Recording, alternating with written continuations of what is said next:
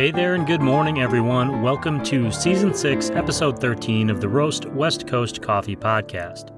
I'm Ryan Wolt, and this is the show where I bring you the stories of coffee professionals, entrepreneurship, and coffee education. Today's guest is John Pearson. He's the founder of Servant Coffee in Denver, Colorado. He's also an unlikely entrepreneur who at one point actually made a promise that he wouldn't start his own business. In today's conversation, we're going to cover that, how he made the career move from a big corporate energy company to the coffee industry, the value of travel, and how in entrepreneurship and, frankly, life, things often don't go as planned. John was kind enough to send me a few bags of coffee, and the best compliment I can give any coffee roaster is that when I try it, I want to share it with my own coffee-loving, often coffee-roasting friends, which is exactly what I did after I first enjoyed Servant's honey-processed Bolivia coffee while editing this show. Unfortunately, I'm all out of that. So while you're listening to the interview, I'll be online at servantcoffee.com ordering more coffee. And I hope that wherever you are listening, be it for the coffee or for the inspirational entrepreneurial stories, you have a cup of your own roasted craft coffee that is so good, so tasty, that you want to share it with your friends too. Enjoy that cup and enjoy this conversation with John Pearson, founder of Servant Coffee.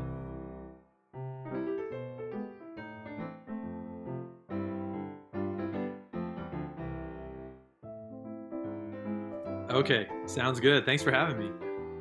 No, thanks for being here. Welcome to the show, the Roast West Coast Coffee Podcast. I always forget to say that at the beginning. If you wouldn't mind, for everybody who's going to be listening to this show, just let us know your name, the name of your company, in your role there, and then maybe what your favorite place to travel to in the world is. So just a very simple, easy question. No problem. So my name is John Pearson. I'm the owner and founder of Servant Coffee, based here in Denver, Colorado. And we've been in business for about 2.5 years now. So let's see, travel. That's always a hard question because my wife is actually a travel agent and we love to travel. So on pretty much anywhere in the UK is our favorite because we spent the first 5.5 years of our marriage living in London. So I love to go to crazy exotic places, but going back to London is just so sentimental for me and my family. So we love it there. Well, I had a ulterior motive for asking that question because I knew that that's what your wife did. And since we're right at the beginning of the show and everyone's still listening, I want to make sure that we shout out Purposeful Wanderings, and I'll link to that in the show notes. Cool. Is the name of the company I believe your wife works with. That's right. And I was reading through it and just kind of learning that story earlier before the show. Really interesting for anyone who also likes to travel, which a lot of coffee people do. Totally.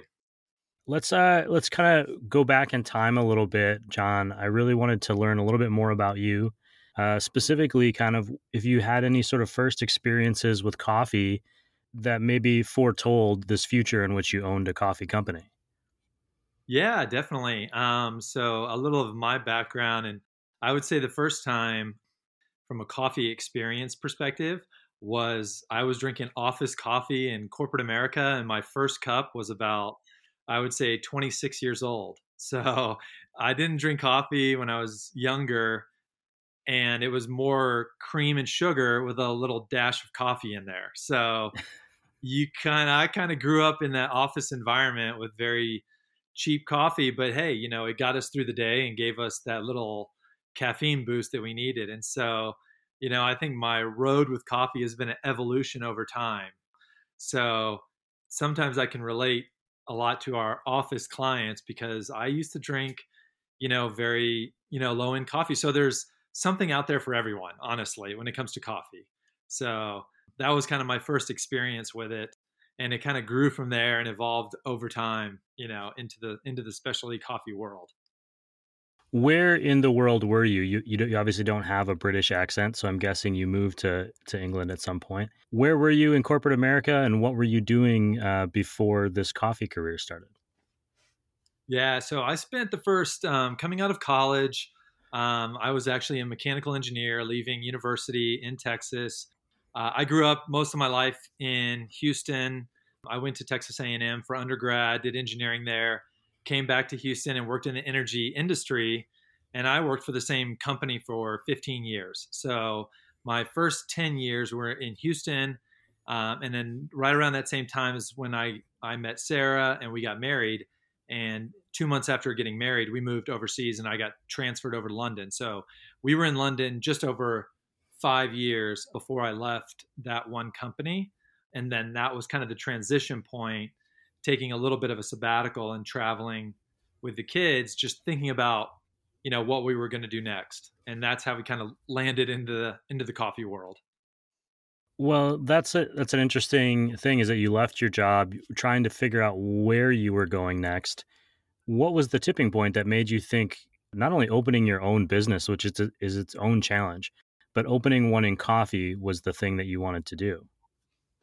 Yeah, it was not immediate. I mean, I actually left my company thinking I would stay in the energy industry. I just kind of wanted to work for a smaller company, and so thinking about that and taking a little bit of time away, I was always a lover of coffee as a consumer.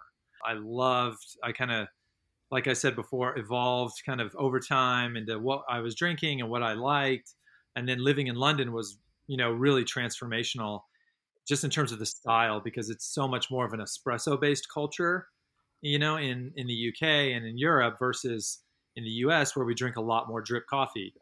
And so that's where I think a lot of the change, was happening. And I kind of joke with my wife, I think I threw her for a loop that I told her when I left that I would never be an entrepreneur.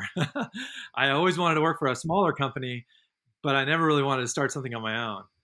But there, plans change and things evolve. But I think the tipping point, which kind of hopefully answers your question more directly, is that when we landed back in the US and we decided we were going to go move back to the US, we had a bit of time until we were closing on our house in Denver, which we had chosen. And so we decided, let's go to Colombia because my wife wanted to see it from a tourism perspective. She was getting more and more requests, and I really wanted to go experience coffee at origin. I mean, I really needed to understand the agricultural side more if this was something I wanted to do. And so we did that with our kids. We took our two young kids down to Colombia. We were there about 2.5 weeks, stayed on two different coffee plantations and really just tried to be a sponge and soak up as much information as we could. And I really fell in love with what the service of kind of this next wave of coffee was bringing to the world. So more transparency, more direct relationships with either the farmer or the co-op that you're sourcing from. And I just thought, man, this could really make a difference in people's lives. And so that's kind of the evolution of Servant Coffee, and where we got the name was that we always felt like we need that daily reminder to serve other people first before ourselves. And I need that on a constant, on a daily basis. So it helps me a lot as I approach work. That's really interesting. I don't want to kind of hammer you with this kind of question, but I don't want to lose this little bit of thread either, where you made a promise to your wife that you weren't going to be an entrepreneur, that you weren't going to start your own thing. And something changed to make you think, not only can I do this, but I can convince her that it's a good idea. I mean, obviously you wanted to bring coffee and this idea of serving others into your company, but what made you decide to do that for yourself instead of just getting a job in coffee or working for another great roasters? I mean, Denver is famous for having great coffee. I go to Denver a couple times a year just to drink beer and coffee. So Yep. what made you decide, if I'm going to do this, I'm doing it for me? Well, I think there was kind of a two-stage process. One, I think I'm still daily trying to convince my wife that this is a great idea. But she has been an amazing rock and level of support for Servant Coffee, and has been involved in different stages of the growth of the business. But so I genuinely believe that both we each have our own company, but they're both our companies really at the end of the day, because that's how we look at it. But I think the decision to really start my own thing, I gave myself, once we moved to Denver, I kind of said, okay, we sort of moved here in like mid-September. And I said, I'm going to give myself basically until the holidays to decide what we're going to do, and whether that was going to try to apply and work at one of the local roasters first to learn the industry, or to jump out and do our own thing.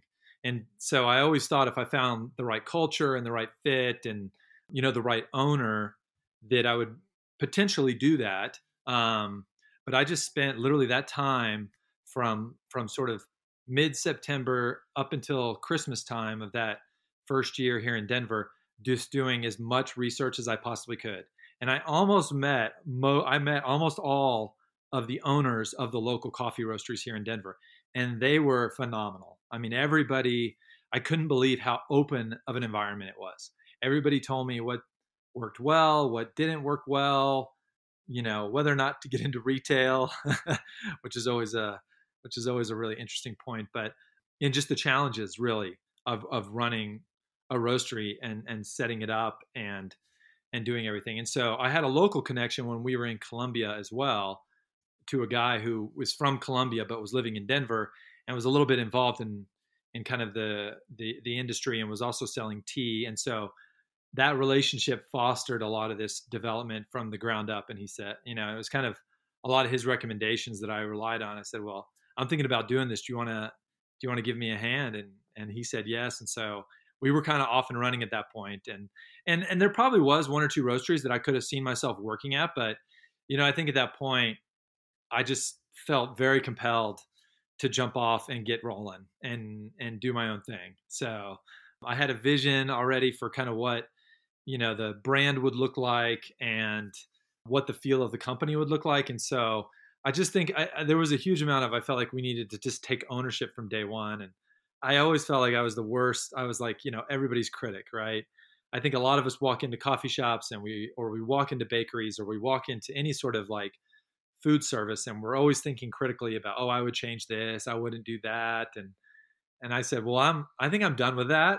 I'm going to do it, the way that we want to, and we'll see if it's successful. So I think there was that jump off point that I was just ready to do it. My wife has told me many times that I have ruined the experience of going to restaurants for her because when I walk in, that's the first thing I'm doing is looking around with a critical eye. And it doesn't mean that I don't appreciate the work that's being done or how great it is.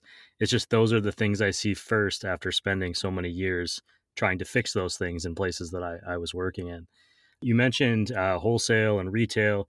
You do have a cafe, although I will say you open late, which is why I didn't get a chance to visit while I was in Denver recently, later in the morning, at least than your neighbors. But you clearly do both. What made you decide to go with a place that people can come and visit as well as wholesale? So our thing is a little bit misleading, honestly, because when you fill out, there's a little thing with Google when we first launched. So we have a space on Santa Fe in between second and third, and that's our headquarters and roastery and fulfillment location. And we don't have a Servant Coffee branded retail location yet. However, at the roastery, we have a little tasting room in the front that if you were looking at the pictures, it looks like it's a retail outlet, but we're not zoned for actual retail. So we don't sell cappuccinos and lattes there. Great to know. I'm glad I didn't drive over then. But what's funny now is that after a couple of years now, you kind of have built up a lot more in your Google search deal. So when we get people that walk in the front door every 2 to 3 days now. And they're like, oh, really? Yes. Can we get a cappuccino? I definitely thought you did. Yeah. But you weren't the only one. I will say I was traveling for about 8 weeks and I went to at least 3 roasters, like physically walked in the door expecting to get coffee and had to have them tell me, we don't do that here. And to anyone listening, if that happens to you, I don't know why I looked over at my microphone. There's nobody here in the closet with me, but instinctive. But if that happens to you, ask the people there, where do they get coffee in the morning, if not their own roastery, because they probably know what's around. And I found some great coffee shops that way. Yep. Then your focus is wholesale. You are not only jumping into a new industry, starting a new business, you're living in a new city, you have your Colombia connection, and you went out and aggressively are meeting other roasters. How did you start getting clients? How did people start finding out about you? What was your process for that? I walked in their front door, honestly. So it was about as simple as that. And Sarah and I, one of the blessings that we had from day one is that I think anytime you start, any type of entrepreneur reaches out and starts a new business, particularly if it's a consumer product, you just immediately go to your connections. And a lot of that is friends and family. And we feel so blessed to have really great friends and family. And everybody has been so supportive. And I mean, I really feel like your growth in that first year is just so much word of mouth. I mean, your own effort puts a lot into it, but you have to do a lot of things. You can't spend all your time driving around and looking for new clients. I mean, you have a new facility and you have inspections and you just have marketing. I mean, you have so many different things you're dealing with. So, that early support is what really helped get us off the ground. It was a lot of, just hustling, at the end of the day. So we have a lot of direct consumers as well. They go directly to our website. Obviously we did no marketing. I mean, I spent no dollars on marketing for the first year and a half effectively. So a lot of it was word of mouth and just getting the word out. And then obviously we launched in late 2019. So it was like October, November 2019. So 5 months later, the pandemic hits. And some of the wholesale clients that we'd gotten on board were offices and churches. And that coffee consumption went to zero overnight. So we were faced with some serious challenges, So I've learned wholeheartedly as an entrepreneur, you have to embrace change. You can have a plan, you can have a good, solid business plan, but you have to be able to accept change, I feel like, at all times. And so we kind of had to pivot at that point. And I always thought we would go into grocery at some point, but it would be way further down the line. And the pandemic was just brought out that, hey, this is where the whole consumer, this is where everybody's going. Everybody's going to grocery stores because it's the only place that's open. And so that was a huge lesson for us, is just, jumping off and changing course. And we got really lucky. The buyer for the region of Whole Foods was living in Denver, and I got connected to him somehow just by calling him up, and we sent them their coffee, and 3 days later they accepted us. So, Wow. And about 6 months later we were on the shelf. So it takes a long time from an approval perspective, but that was a huge help to our business. And so it's kind of finding that balance between, what we call retail, or what would I'd say like a direct consumer model, where they're buying directly from your website, and true wholesale, to cafes and offices, churches, this type of thing. So knowing that that's been your process so far and you pivoted kind of early in the pandemic, I think it's great that a lot of groceries, Whole Foods included, are offering local coffees at their groceries. Even large chains, you can generally find a local coffee if that is where you're buying coffee.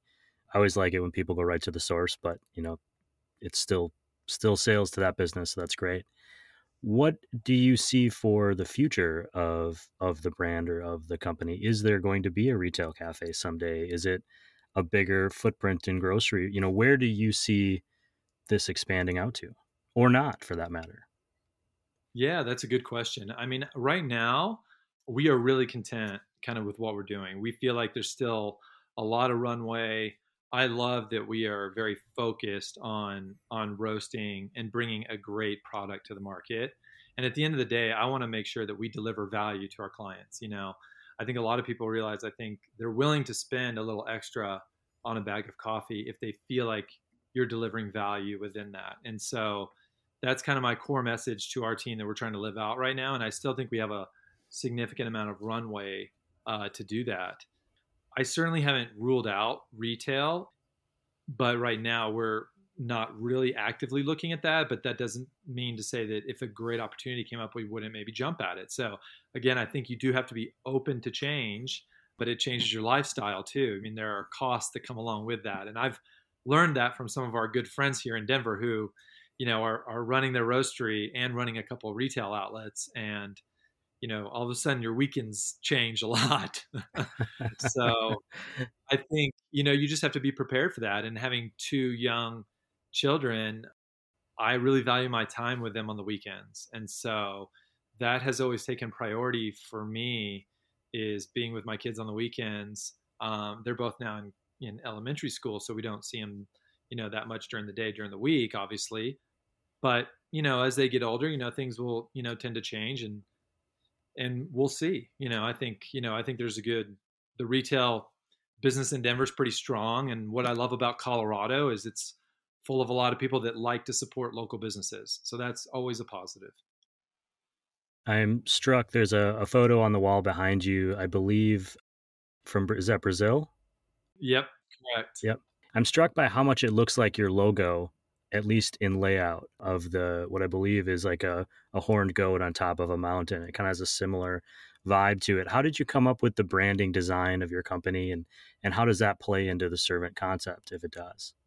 Yeah, let's see. Okay, so the picture first is those come from my days back in energy. And even though I was based in Houston, we were a large firm across the world, and so I did a lot of traveling to a lot of our major facilities. And so I would go to Rio, once to twice a year, and I loved it there. I mean, it's really dynamic, it's really fun, and there's always, every Sunday, there's an art festival. I think it's in Ipanema, where all the local artists come out and they display their works, and you go down there. And so I bought this and then brought it back and had it mounted here, just because I love the black and white and the shade. But that's kind of the coastline of Rio de Janeiro, which I still think is one of the most beautiful in the world. So I've had that picture for quite a long time now, and I think it's just irony, that it looks a little similar to our logo. So I did work with kind of a design firm when we were building out the brand and the color palette, the feel, and all that kind of stuff, because I am at heart not a creative person. I am more of an engineer, and I would say more kind of like business analyst, strengths. I'm not a creative design person. So I knew I always needed help, from a professional firm to help with doing all the assets of the company. So we worked together on that collectively. We told them who we are, what we represent, and then they started working on the feel of the brand until we got to something that we agreed upon. And that was a really cool process, because I got to see some guys in action do things that I just had no idea about. So when we found that when they were working on the logo, I was always really critical about that, because I believe I'm really tied in with the logo. I was like, I really want the logo to be something very eye-catching and cool, because I just love being able to put the logo on things, but have it be subtle. I'm not as big a fan of like putting a big brand all over a t-shirt. I'd rather have something small that kind of represents who we are, and not have it be overwhelming. So I told them, the only stipulation, I'll let you guys do whatever you want with the logo. The only stipulation I have is not to use any animals. I'm not really big on animals in logos. And they were like, okay, yeah, we understand that. No problem. We come to the design meeting. Sarah, my wife, is with me, and they show us 12 logos and kind of talk through the intricacies. And they did a lot of play on the S and C and that kind of stuff. And we're sitting there, and there's this animal one up in the corner, and Sarah and I look at each other and we're like, I can't believe I'm saying this, but I like that one the best. Well, it worked. I know I was looking through your website the other day, and my wife kind of looked over my shoulder and saw like some of your t-shirts and hoodies and things. And she's like, oh, I like those. She's like, did they have good coffee? Like, would you be okay if we got some? And I was like, well, I haven't had their coffee yet, but we'll, let me talk to John and see if he's a good guy. We'll see if we can. Well, don't worry. We'll be sending you free coffee. I've got extra. No. That's not my pitch here. I'm just saying the design worked, that she was ready to buy it based on just looking over my shoulder. Well, I'll make sure that I post photos of kind of something similar to what you have in the background there, and then the logo, and people can kind of decide for themselves if maybe that sunk into your subconscious somewhere. Cool. How has the coronavirus been treating your company? I'm assuming in the beginning it was mostly just you and support from your family, and roasting coffee, and you mentioned going and being the sales and bringing in people. How did you kind of function your business during the coronavirus early days, before we understood a little bit better about how to interact with the world? Yeah, I mean, I kind of guess I gave you a little bit of the one story there, where we sort of pivoted and went into grocery much earlier than I ever expected. I mean, I was also not sure whether we'd ever go into grocery, but pandemic was something that changed the world. and the way you looked at the world. So, we really had to think differently. It was a blessing and a curse for us. The one thing I think is if we had a bigger direct to consumer brand where people were drinking at home, I think it would have been a massive gift because everybody started ordering more coffee. But we were so young that we didn't have thousands of clients ordering coffee at home. We maybe had like 100 or something like that. So that consumption definitely helped, but people drinking one extra bag, of coffee at home is not going to change your business overnight. So we really just completely had to think differently. So the blessing side of it is that we were very small. We didn't have a large overhead. Obviously, we're paying rent on our space, but I did not have a lot of employees, and I didn't have any cafes that I had to shut down. So in those regards, I would say we were lucky for that. So we really buckled down, brought our cost level structure down, and then went out and tried to get, new business where we could, so it was obviously a little bit more limited during that time, and the growth was a little bit slower than what we anticipated. But because I kind of believe in a very low operating cost model and then building upon that, we were lucky to kind of make it through without a lot of, and I didn't really even have to cut back the guys' hours that I had. I had about 2 guys working for me at the time and really didn't have to trim them back much at all. I just filled them with other stuff to do. So we were lucky that we were small and it didn't drown us at the time. And we were always being labeled in food production.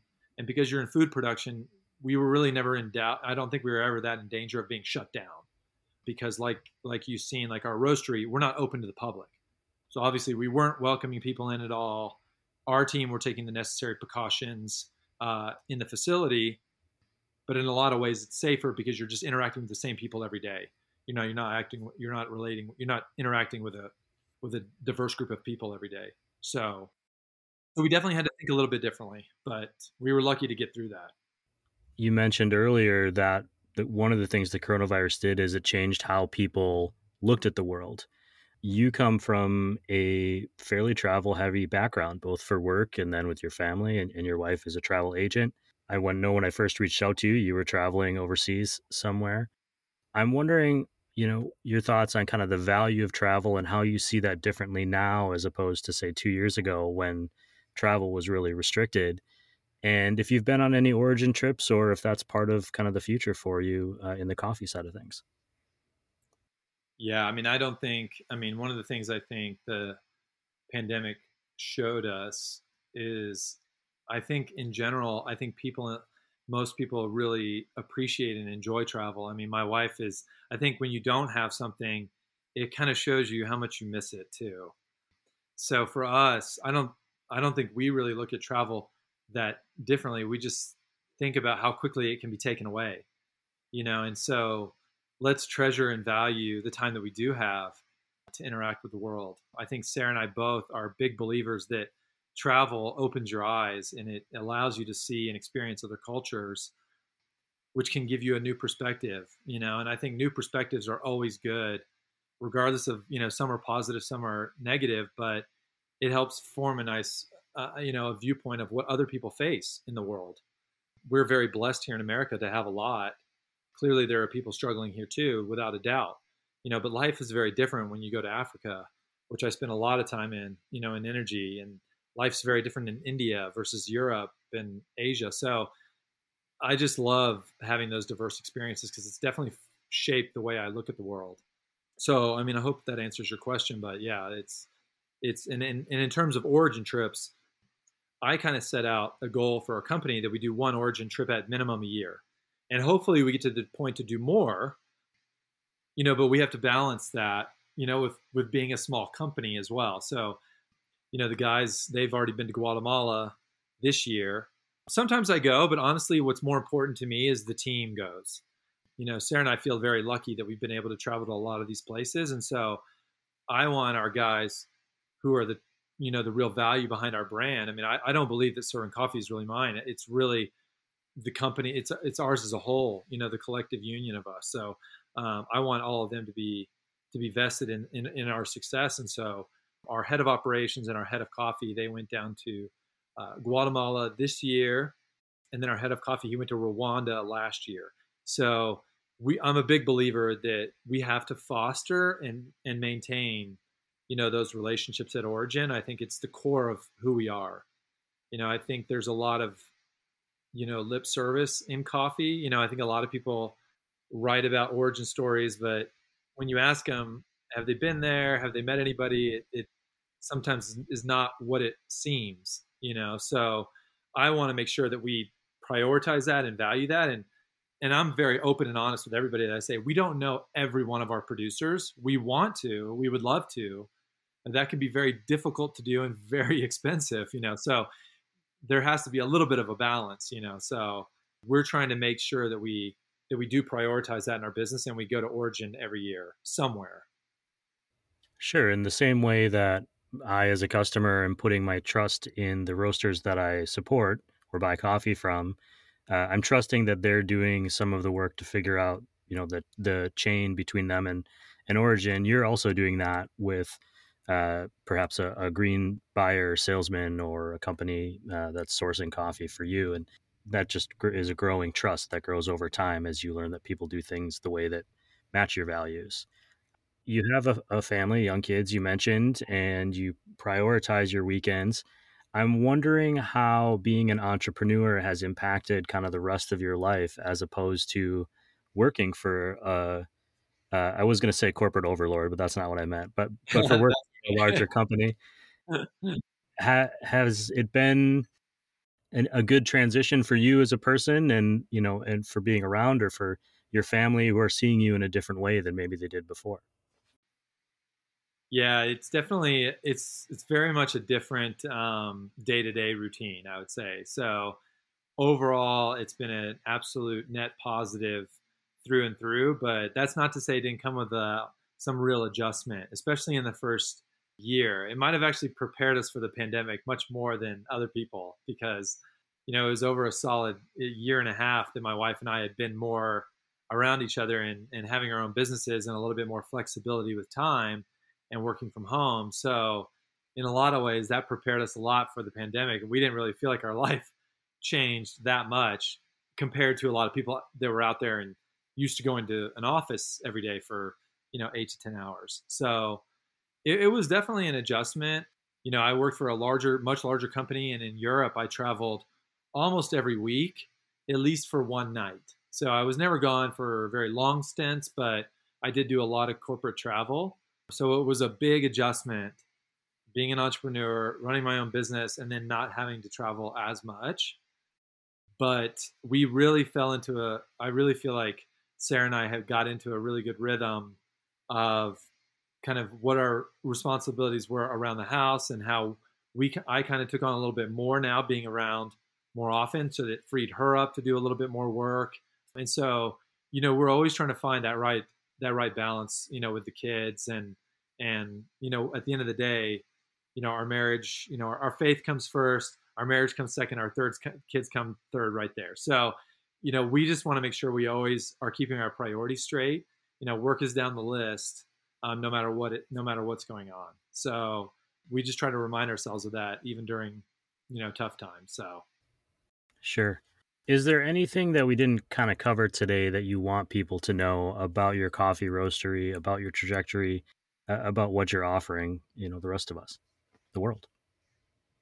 Yeah, I mean, I really feel like we are a coffee company that is really trying to do things the right way. And we are always on the lookout for clients, who want to get in line with our vision and support that. So I'm a big believer that we should be open, honest, transparent, and just serve people well, so we try to fit the model for what works at different clients, whether that's cafes or churches or offices, or, direct consumer right to your household. So, we try to be, very available anytime people have questions. And so I really feel like we need to be a service company first, so I've learned from some of the greatest companies that are out there. One of my favorite quotes is from the Zappos founder, Tony Hsieh, which I think he passed away recently, which is incredibly sad. But I love his interviews. One person asked him, was like, what kind of shoes do you wear if, you're in this you own this big, huge shoe company. And he goes, I really have one pair of shoes and I've had them for like 5 years. I really don't care about shoes at all. And the guy goes, I mean, you must be kidding, right? Like you got to have a closet. No, he's like, no, I really don't care about shoes at all. I kind of fell into this business. I mean, I really feel like we're a customer service company first who just happens to sell shoes on the side. And I just love that quote. I'm like, that's what business is to me. You know, I think you have to service clients first and foremost, and people can buy really good coffee in a lot of different places. So I never say that we're the best, but we want to serve people first. And if we can do that and relay the message and the value behind our brand, then I think that's a success, you know, at the end of the day. And so we try to live that out all the way up and down our company, from where we source at origin to how we service our clients to how we support our employees, and also how we deliver back to our local community here in Denver. So if you want any information about the 2 charities, we support 2 local charities here in Denver that we have a huge heart for. They're doing great work. That's Mile High Workshop and Providence Network. They're both under our community impact tag on our website. So you can read more information about there, and we have links to go straight to their website. So we always want to be a big advocate, you know, for those who are less fortunate than us. So. And I'll make sure that those are linked in this podcast show notes, wherever you're listening to the show, and on the newsletter as well.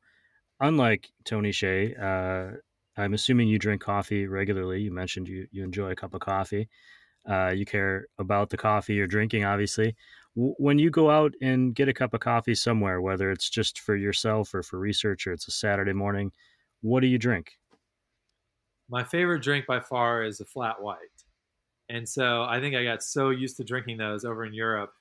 And I think we also get a little bit spoiled a lot of times because the baristas typically, in a major city like London, it's amazing how many people are so gifted at being a barista. You know, I mean, I think the value behind that is just sometimes lost, you know. And so that's by far my favorite thing to drink, and what I kind of compare different coffee shops against, because I like shorter drinks because I get so much more of the flavor and the variety of the espresso out. So that's by far, those and cortados both, you know, they're not that dissimilar, you know. So those are probably my 2 favorite to get. And yeah, if anybody ever reaches out to me, I mean, I always send people to certain cafes around Denver. We have a lot of good roasters and a lot of good cafes here. So awesome. Well, John, I just really appreciate you being on the show, sharing, you know, some of your story, and for putting yourself out there and saying, this is what I can offer and what I can serve to the world, and with your company. So thanks for doing that and for being here on Roast West Coast.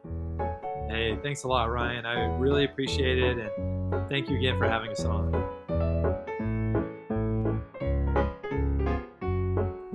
Okay, to recap, nothing ever goes as planned, not even on podcasts.